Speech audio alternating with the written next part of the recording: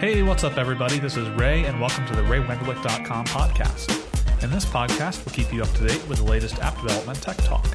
Now, here are your hosts, Drew and Jay. Thanks, Ray. This is episode 1 of season 8 of the Ray Wenderlich podcast.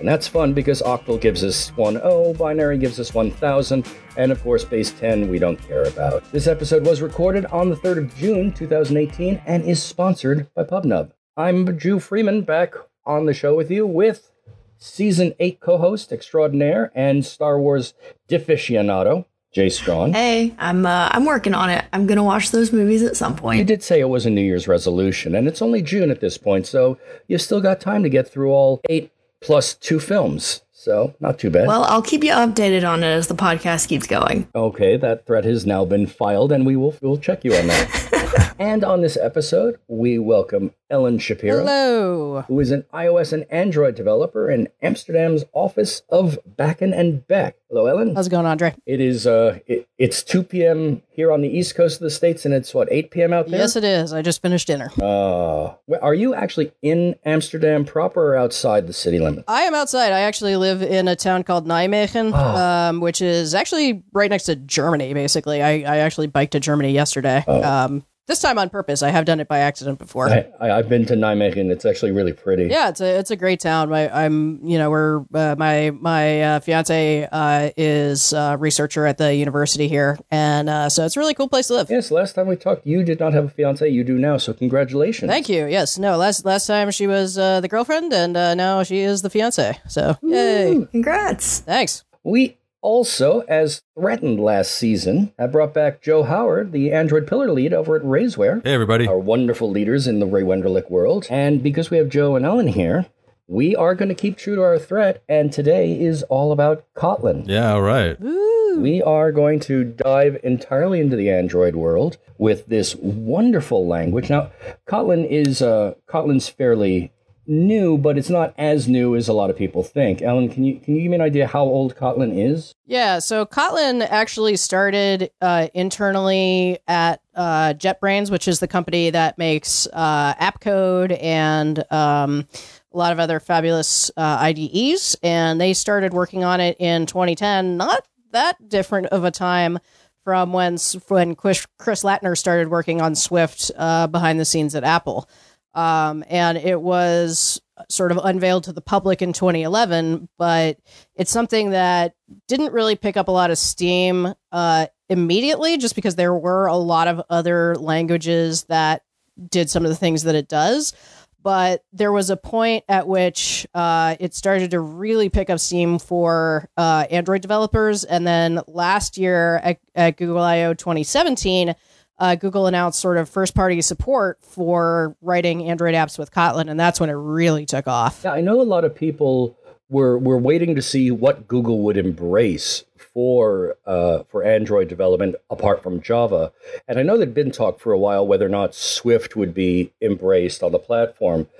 Do you have any reasons or any beliefs of why they decided to go the Kotlin route instead of Swift route? Personally, I have always rolled my eyes pretty hard at the idea that they would embrace Swift. I didn't see any incentive that they had to embrace Swift.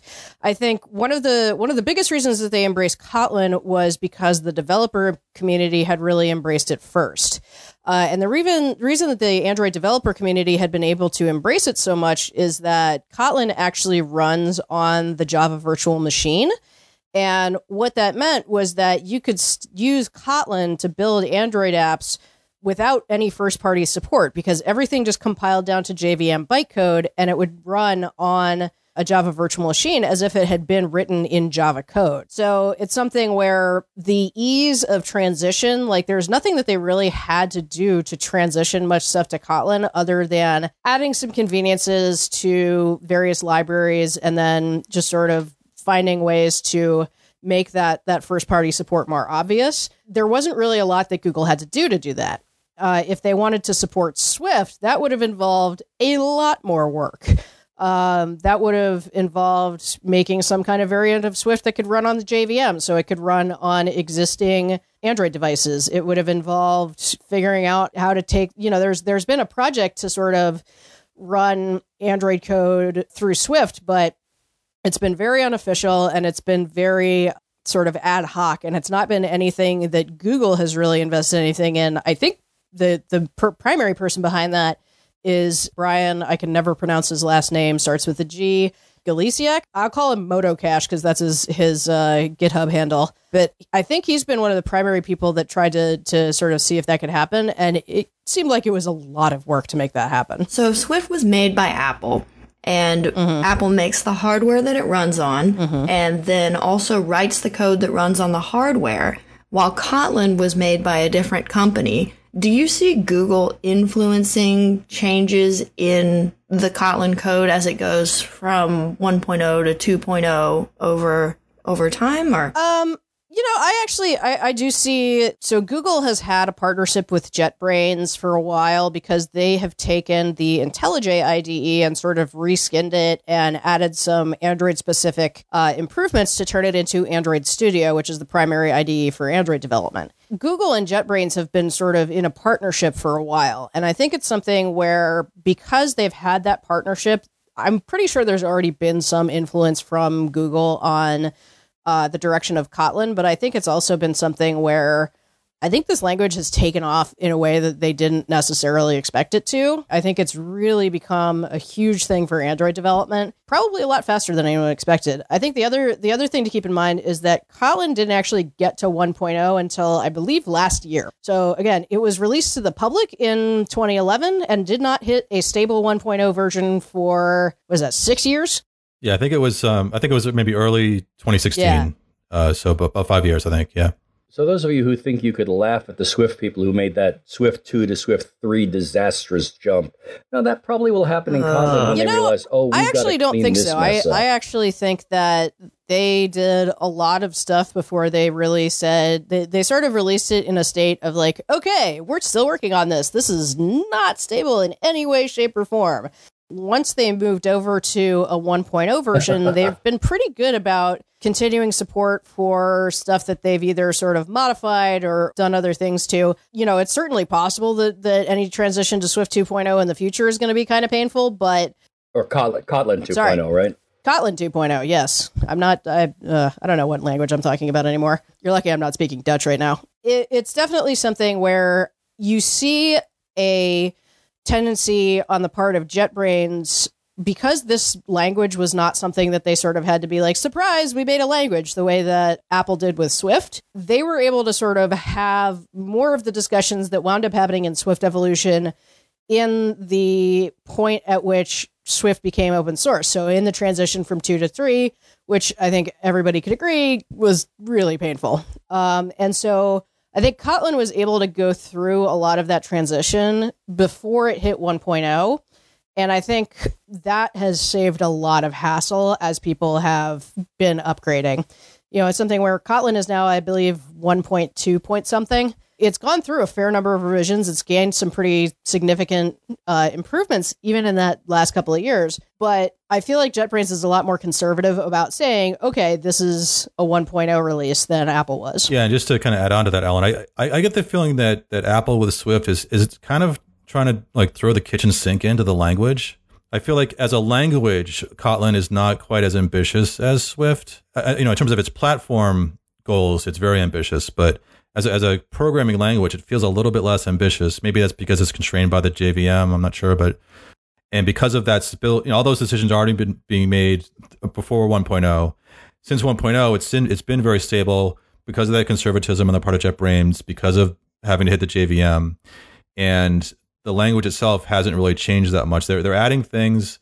A couple things are probably broken, but nothing like we've seen with Swift 2 to 3 or 3 to 4. That's interesting because one of the things that I observed was when both the base Android and the base iOS stuff came out, iOS had very, very little, and Android had so much. And people said, well, look at all the stuff we can do. And over time, iOS opened more stuff up as they figured out how to do it in a safe way. And Android started closing stuff off, saying you probably shouldn't have access to that. But when they take a look at Swift and you take a look at Kotlin, it's almost as if they both flip that. The Kotlin is being very measured and very safe and protected in how they're expanding it. and Swift was trying to be everything for everybody too fast. I think that's accurate. I mean, I think one of the things that you have to keep in mind for sort of Swift versus Kotlin is that you have a lot more license to do stuff really, really, really fast when you are the first party. So Apple, when they say, okay, everybody do this now, everyone's like, yes, sir. And, kind of runs off and jumps however high Apple told him to jump. Kotlin is coming from a company that, while it has a ton of respect in the developer community, it's not Google. It's not the company that's manufacturing the operating system. It's not even like a prominent manufacturer of, hardware or something like that. Like if Samsung had decided they wanted to come up with a programming language, like A, God help us all if that happens. But B, I think it's something where, at least from that standpoint, it would be something where you could see why a company would want to try to do something like that to give themselves some kind of advantage. Whereas with JetBrains, I think it seems like it mostly started like as an internal project kind of for fun and to sort of look at some of the new functional programming concepts that were really coming out and try to make them more approachable. And it really has turned into something where they're offering people the opportunity to, particularly before it hit 1.0, you were able to use a lot of functional stuff on the JVM that before that you had to use something called retro lambda for. Especially on Android, where Android for a long time didn't even support Java 7, let alone Java 8. I think it's now got Java 7 support for most platforms, but it's definitely something where having to have things that are just using all sorts of weird shims to allow you to write more modern code is really frustrating. And so this was something where it was seen as more of a gentle sort of on-ramp into the functional programming world. Whereas I think Swift initially had some ambitions to being that. And then I think it got into a point where I think a lot of people had a lot of ideas for what they wanted Swift to be. And all of them happened. So it's definitely something where it seems like it's settled down a lot in the last year or so. The change path has gotten a lot better. Like I feel like the transition from Swift 3 to Swift 4 was pretty painless, certainly compared to 2 to 3. Oh, heavens, yes. Right now, there's a huge migration beginning with Java developers looking at Kotlin. A lot of Swift developers are looking at this as a jumping on point for Android. Much like Swift was a jumping on point for a lot of people for iOS.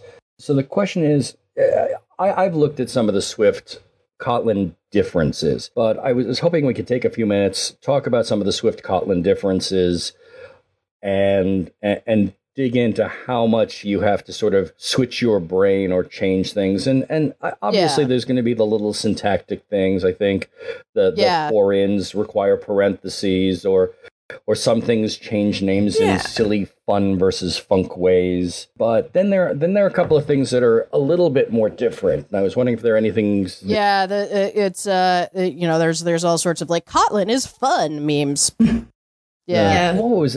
I was talking with Jay before the show. It's like var is the same for mutable values, but it's let versus val. Yeah. Val. Yeah. And I'm like, why val? Yeah. Val.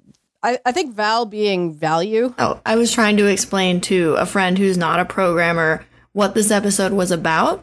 And when I explained that Kotlin and Swift have a lot of similarities, but there's syntactical differences, she asked if Swift and Kotlin are like Spanish and Portuguese. And Ellen is someone who speaks a couple of languages and also does several programming languages. I was wondering what you thought of that. Yeah, that's a really great analogy. I think I actually, being someone who gives a lot of talks, I have a talk about learning Kotlin as a Swift developer and then learning Dutch as a native English speaker. Wow. Which I kind of did at the same time because Dutch is a Germanic language.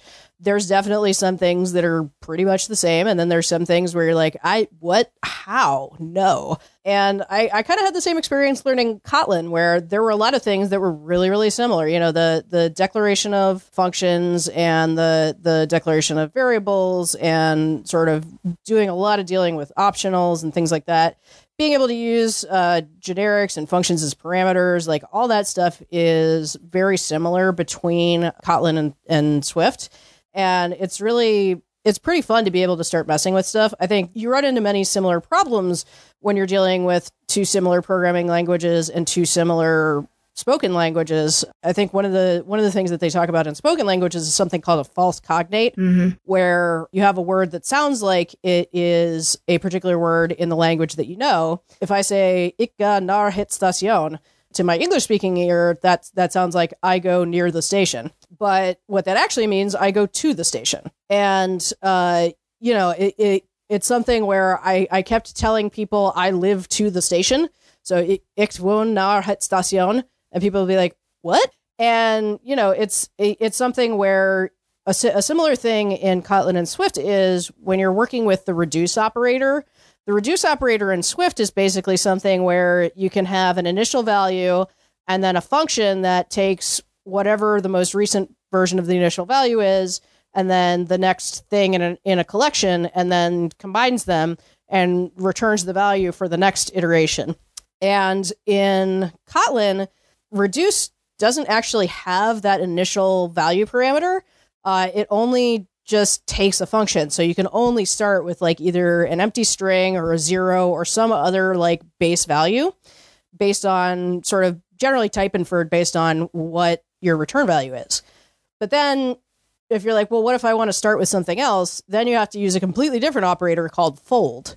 And I still don't 100% understand why it's called fold, but it's something where that's the kind of thing that tends to trip people up more than I think it should. It's definitely something where you have to break a little bit of muscle memory in order to use Kotlin as comfortably as you're using Swift. And I think it's definitely something where there are things in each language that I think the other language could stand to steal from the other. But I think it's also something where it's helpful to try to look at each language in the context of what it's trying to do itself, not in terms of how it compares to another language. Because I think, again, with Dutch and English, I think I got a lot better at Dutch when I stopped trying to make direct translations from English in my head before I started speaking it. Yeah. And, I think it is something where languages have a lot to teach each other. But I think it's also something where a lot of the features that wind up in all of these languages do have sort of common roots, common sort of thoughts of programmers who work with things and go, this is harder than it needs to be. Mm-hmm. Why? So in Kotlin Apprentice, Arena, one of my co-authors, wrote a chapter on coroutines. This is a thing that has been talked about a bit for Swift as well. A coroutine is basically something that allows you to use async and await keywords to say, okay, this particular method is actually going to execute asynchronously, and I can still write my program in a way that doesn't require completion blocks or closures. I can read it line by line by line, but certain lines may be executing asynchronously, and then I'll get sort of called back when they're done. And we had Ben DeFrancisco on last season to talk about some of the problems in Swift with asynchronous calls, and we talked about the await. Yeah, because I think you had him on around when Chris Latner published his 9 billion world manifesto. Yep. That was going to get turned into 8 different Swift evolution things. His long-term vision for the Swift project definitely includes something like coroutines. Coroutines are really close to done on Kotlin, and they've been out in the wild for quite a while. I know that colleagues of mine have been using them in production and have been absolutely loving them. And so it's something where being able to look at, okay, well, this is a thing that is sort of a general concept, but different languages have different implementations of it. I think that's helpful to be able to sort of see, okay, what are the advantages and what are the disadvantages? And also to help you sort of dig out, well, why would I want to use this in the first place? Yeah, Kotlin definitely sounds like it is definitely a great jumping on point. I know there's always a lot of reluctance when there's anybody trying to cross that iOS, Android line in either direction. So this is really going to be a lot of good information. I really appreciate it. Ellen, your information and your knowledge is so appreciated. I want to thank you for being part of this show today. Yeah, thanks for having me. Yeah, thank you, Ellen. This was insightful. I can't wait to get into Android development myself. Woohoo! Coming up in the second half of the show, we're going to have Joe focusing on the future of Kotlin. But first, we're going to hear a couple of words from our sponsor, PubNo. The RayWenderlich.com podcast will be right back. But first, a message from our sponsor. Users have come to expect real time. They crave alerts that their payment is received. They crave little cars zooming around on a map. They crave locking their doors when they're not at home. There's no need to reinvent the wheel when it comes to making your app real time. PubNub makes it simple, enabling you to build immersive and interactive experiences on web, mobile, embedded, and any other device connected to the internet. With powerful APIs and a robust global infrastructure, stream geolocation data, send chat messages, turn on your sprinklers, or rock your baby's crib when they start crying.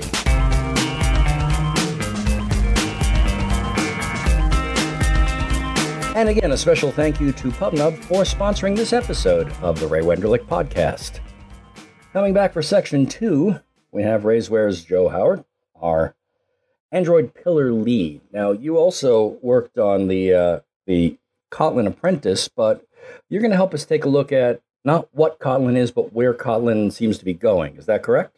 Yeah, that's right. And I thought we would start off maybe by kind of going through all the different platforms that Kotlin supports as a means of surveying what they are and talking about each one individually, see maybe where it's going within each platform. Okay, so what platforms does Kotlin support? So I'd start with Android. So we spent a good portion of the first half of the podcast talking about Kotlin and Swift, and Android came up quite a bit. So Kotlin on Android has been, as we mentioned, it's been really accelerating since Google announced first-party support last year at Google I/O.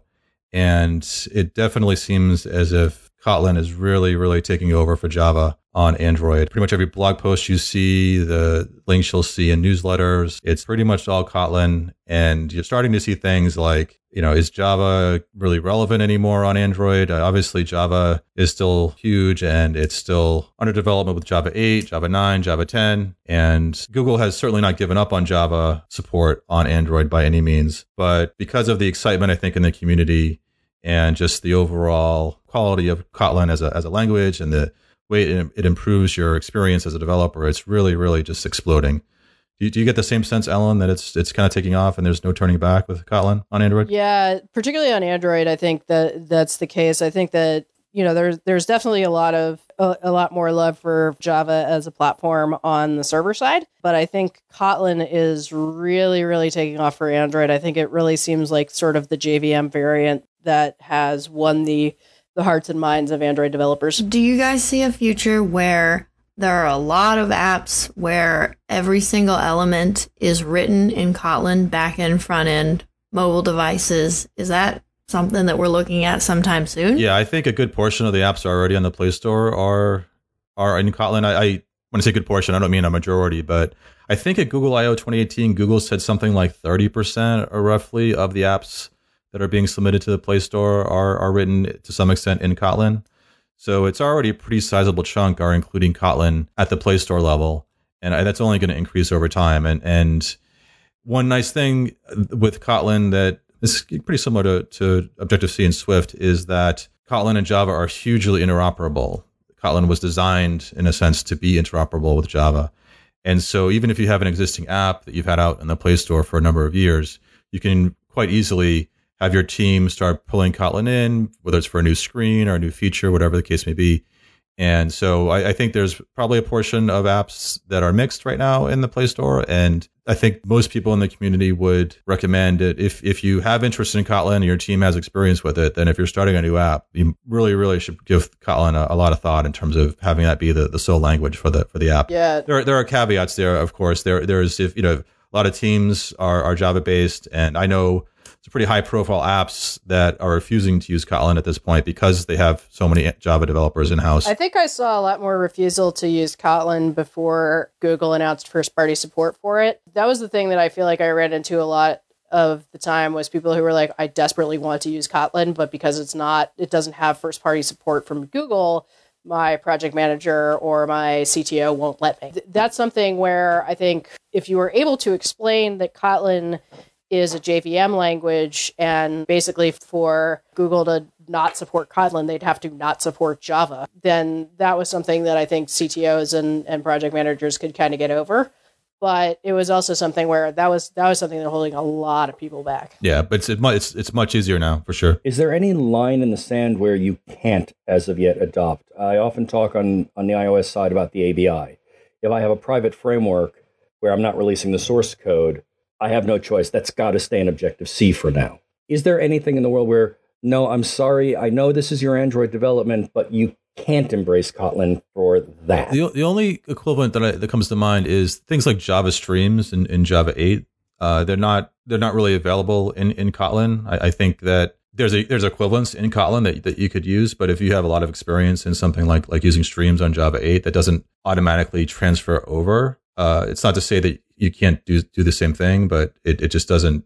If that's your expertise, it may not exactly transfer over. It's not quite the same thing as you're talking about in terms of So there are equivalencies in Kotlin so that you can solve the problem.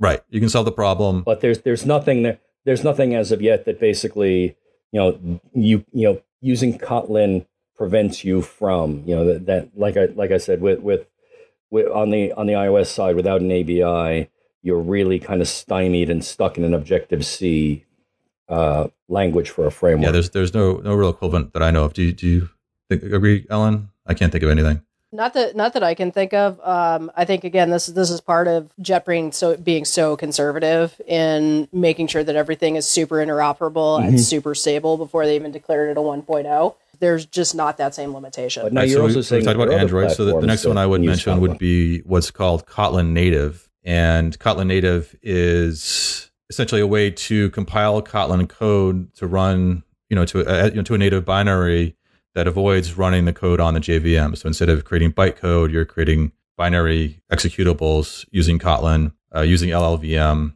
And Kotlin Native is the gateway into Kotlin iOS, which would be kind of the next platform.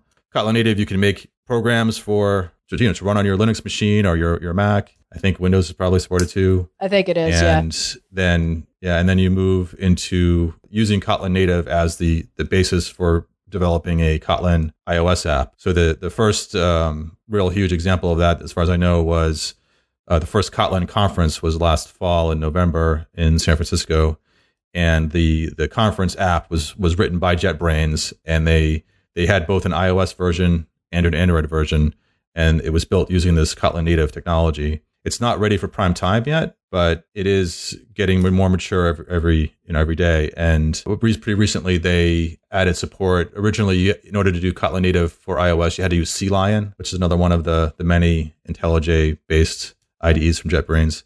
But they recently added support for app code, which a lot of iOS developers are available or are familiar with. One thing that's good with Kotlin Native is you can actually see the application, which they actually publish on GitHub for KotlinConf 2017. KotlinConf 2018 is going to be in Amsterdam in October. So hoping around that point, there'll be some more stuff around Kotlin Native and sort of increased stability around it there. Do I want to go to Amsterdam again? It's been so long. Of course you do. Amsterdam is awesome. So we talked a bit about earlier about the rumors a couple years ago that Google might support Swift for Android. Turned out to be Kotlin was the language they went with.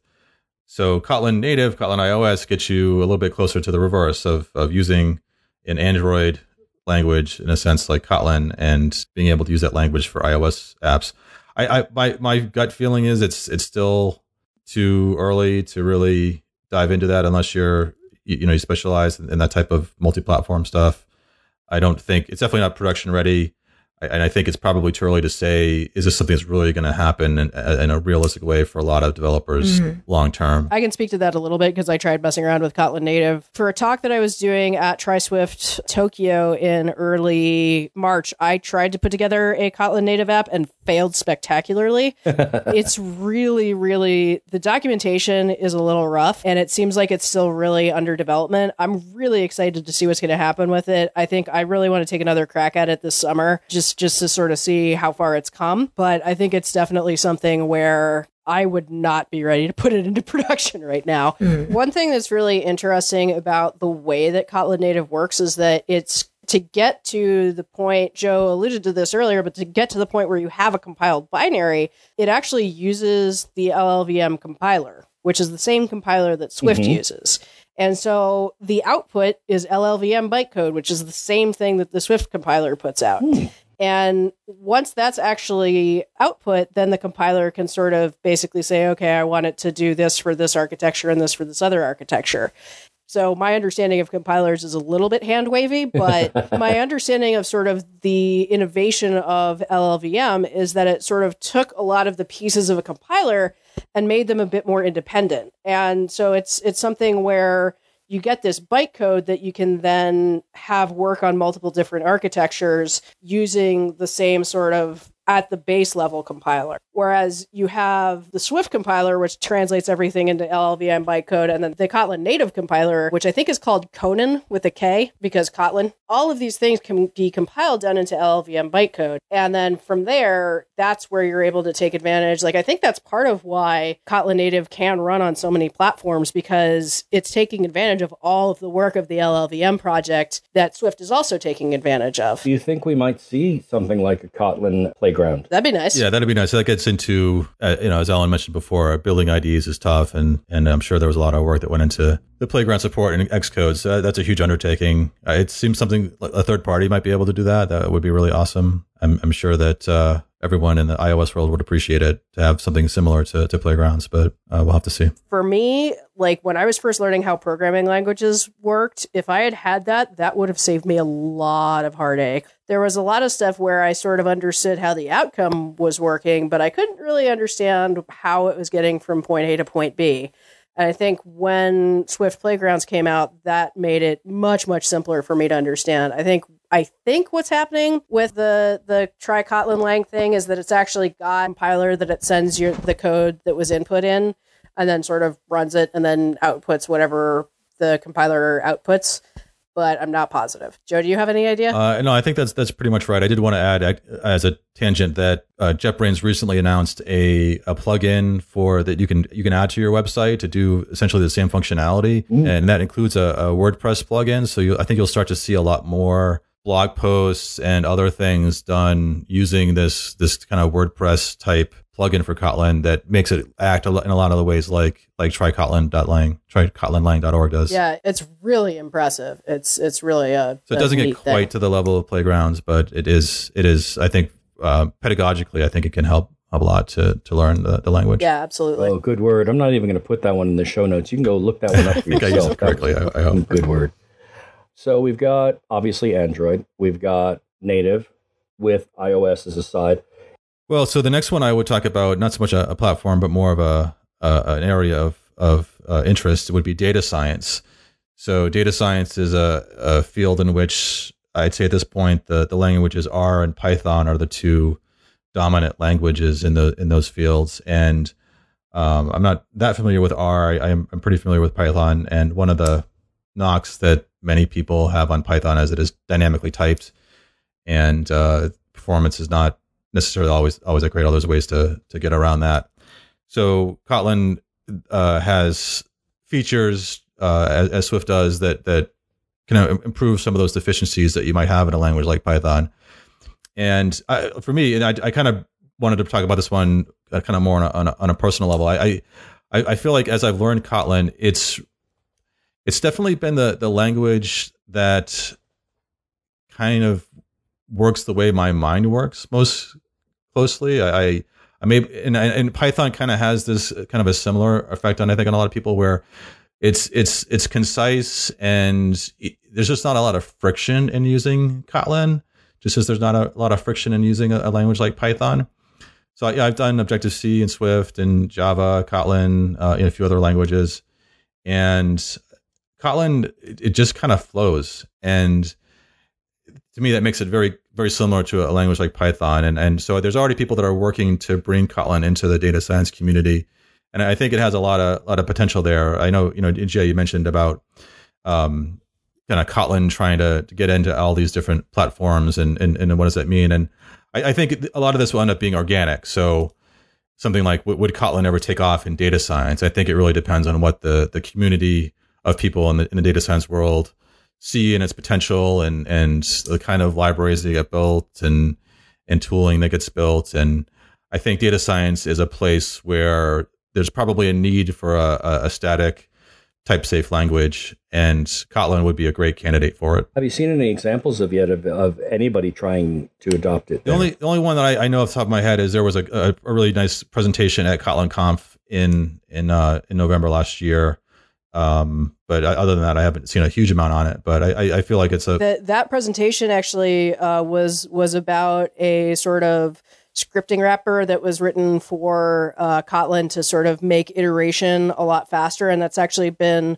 largely developed by the data science community. And that's something where I know that it's definitely something where when you're dealing with languages that have a lot of heavy or things that need to involve a lot of really, really heavy scientific lifting, right now R and Python are really the thing. But I think there is something where people really want something that's a little bit easier to use. Like I have had to help my fiance deal with some delightful things in RStudio, which, good Lord, if you want to see a terrible IDE, RStudio is really impressively bad. But it's something where I think that level of flexibility for scientists who need to be able to have these reproducible results. And my girlfriend is a scientific researcher, but I also know data scientists who are just like, we want to be able to make predictions and we want to be able to make accurate predictions. We have to have good data to be able to do that. And we have to have tools that allow us to actually access all of that data and sort of take it and shape it and move it around and figure out what it actually means. And so that's something where I do see, it does seem like it's something that's of interest to both data scientists and sort of research scientists. But I think the data science group tends to be a little bit more forward in terms of trying new stuff rather than research scientists, because research scientists work on things with a much longer time horizon. Well, the research science, you're really asking the question, is it possible to? And with the data science, it's like, I need to find a solution for. So there's definitely more of an immediate need for accomplishing a solution. But do you see that then feeding back and creating libraries that will become adopted by the Kotlin community as a whole? Yeah, I hope so. I think it's going to take a while, and we'll have to see where it goes. And just to contrast this with with our going back to Swift, one of the huge fields is kind of essentially a part of data science would be machine learning, which has become massive in the past couple of years. And one of the big libraries in machine learning is TensorFlow. And as far as I know, Chris Lattner, one of the primary creator of the Swift language, now works at Google, and he's actually bringing in Swift into the TensorFlow ecosystem. So it's not entirely clear how that got started or where it's going, but it does kind of point to what Ellen's talking about the kind of having the need for a type-safe language like a Swift or a Kotlin, and the improvements that can bring into these kind of more scientific fields. That is so cool. So I'm going to ask you the question that I love to ask in episodes, and that is, what do you want to see show up in Kotlin next? I think the thing that I'm really excited for is the Google team that's really been doing a lot of work to make the Android APIs more Kotlin friendly. There have been a number of sort of varying projects from both JetBrains and from Google to make Kotlin friendly versions of various Android APIs that are kind of overly verbose. And I really look forward to seeing more and more and more of that, because I think it's just something where when you can actually work with something in its own sort of realm, it's sort of like when they were adding a lot more Swift stuff to Objective-C APIs, just a lot of syntactic sugar and ways to make it sort of Swiftier. As stuff gets Kotlinier in Android, it's going to make it even more fun to write Android apps in Kotlin. I talk about being an iOS person, but every time I come out of these talks with people on Kotlin, I'm really prompted and put it onto my list of 10 million things I need to do, but it gets higher and higher on my list. I was privileged from Ellen to look over, actually from both of you, to look over material that you gave me beforehand that just made me look at it and go, this is not going to be a huge bash in the head for me. And the fact that the two of you with two other collaborators turned out the Kotlin Apprentice. Yeah. Joe, Ellen, I really want to thank you for your time on this. I'm really excited about the technology. I'm really excited to see where it goes over the next few years. Thank you. Yeah, thank you. Yeah, thanks for being here, you guys. Dave, of course, having now broken you in on a full episode, looks like you're in for the long ride this season. Yay, good. Yeah, I hope so. No, I'm not sure when, but I know that Jay's actually going to be talking about some technologies in a future week. At some point. But that will wrap things up for our first episode of Season 8. Once again, I would like to thank PubNub for sponsoring this episode of the Ray Wenderlich Podcast. And until our next episode in 2 weeks, we try to release every other Monday, we send it back to the Emerald Castle. Ray, back to you.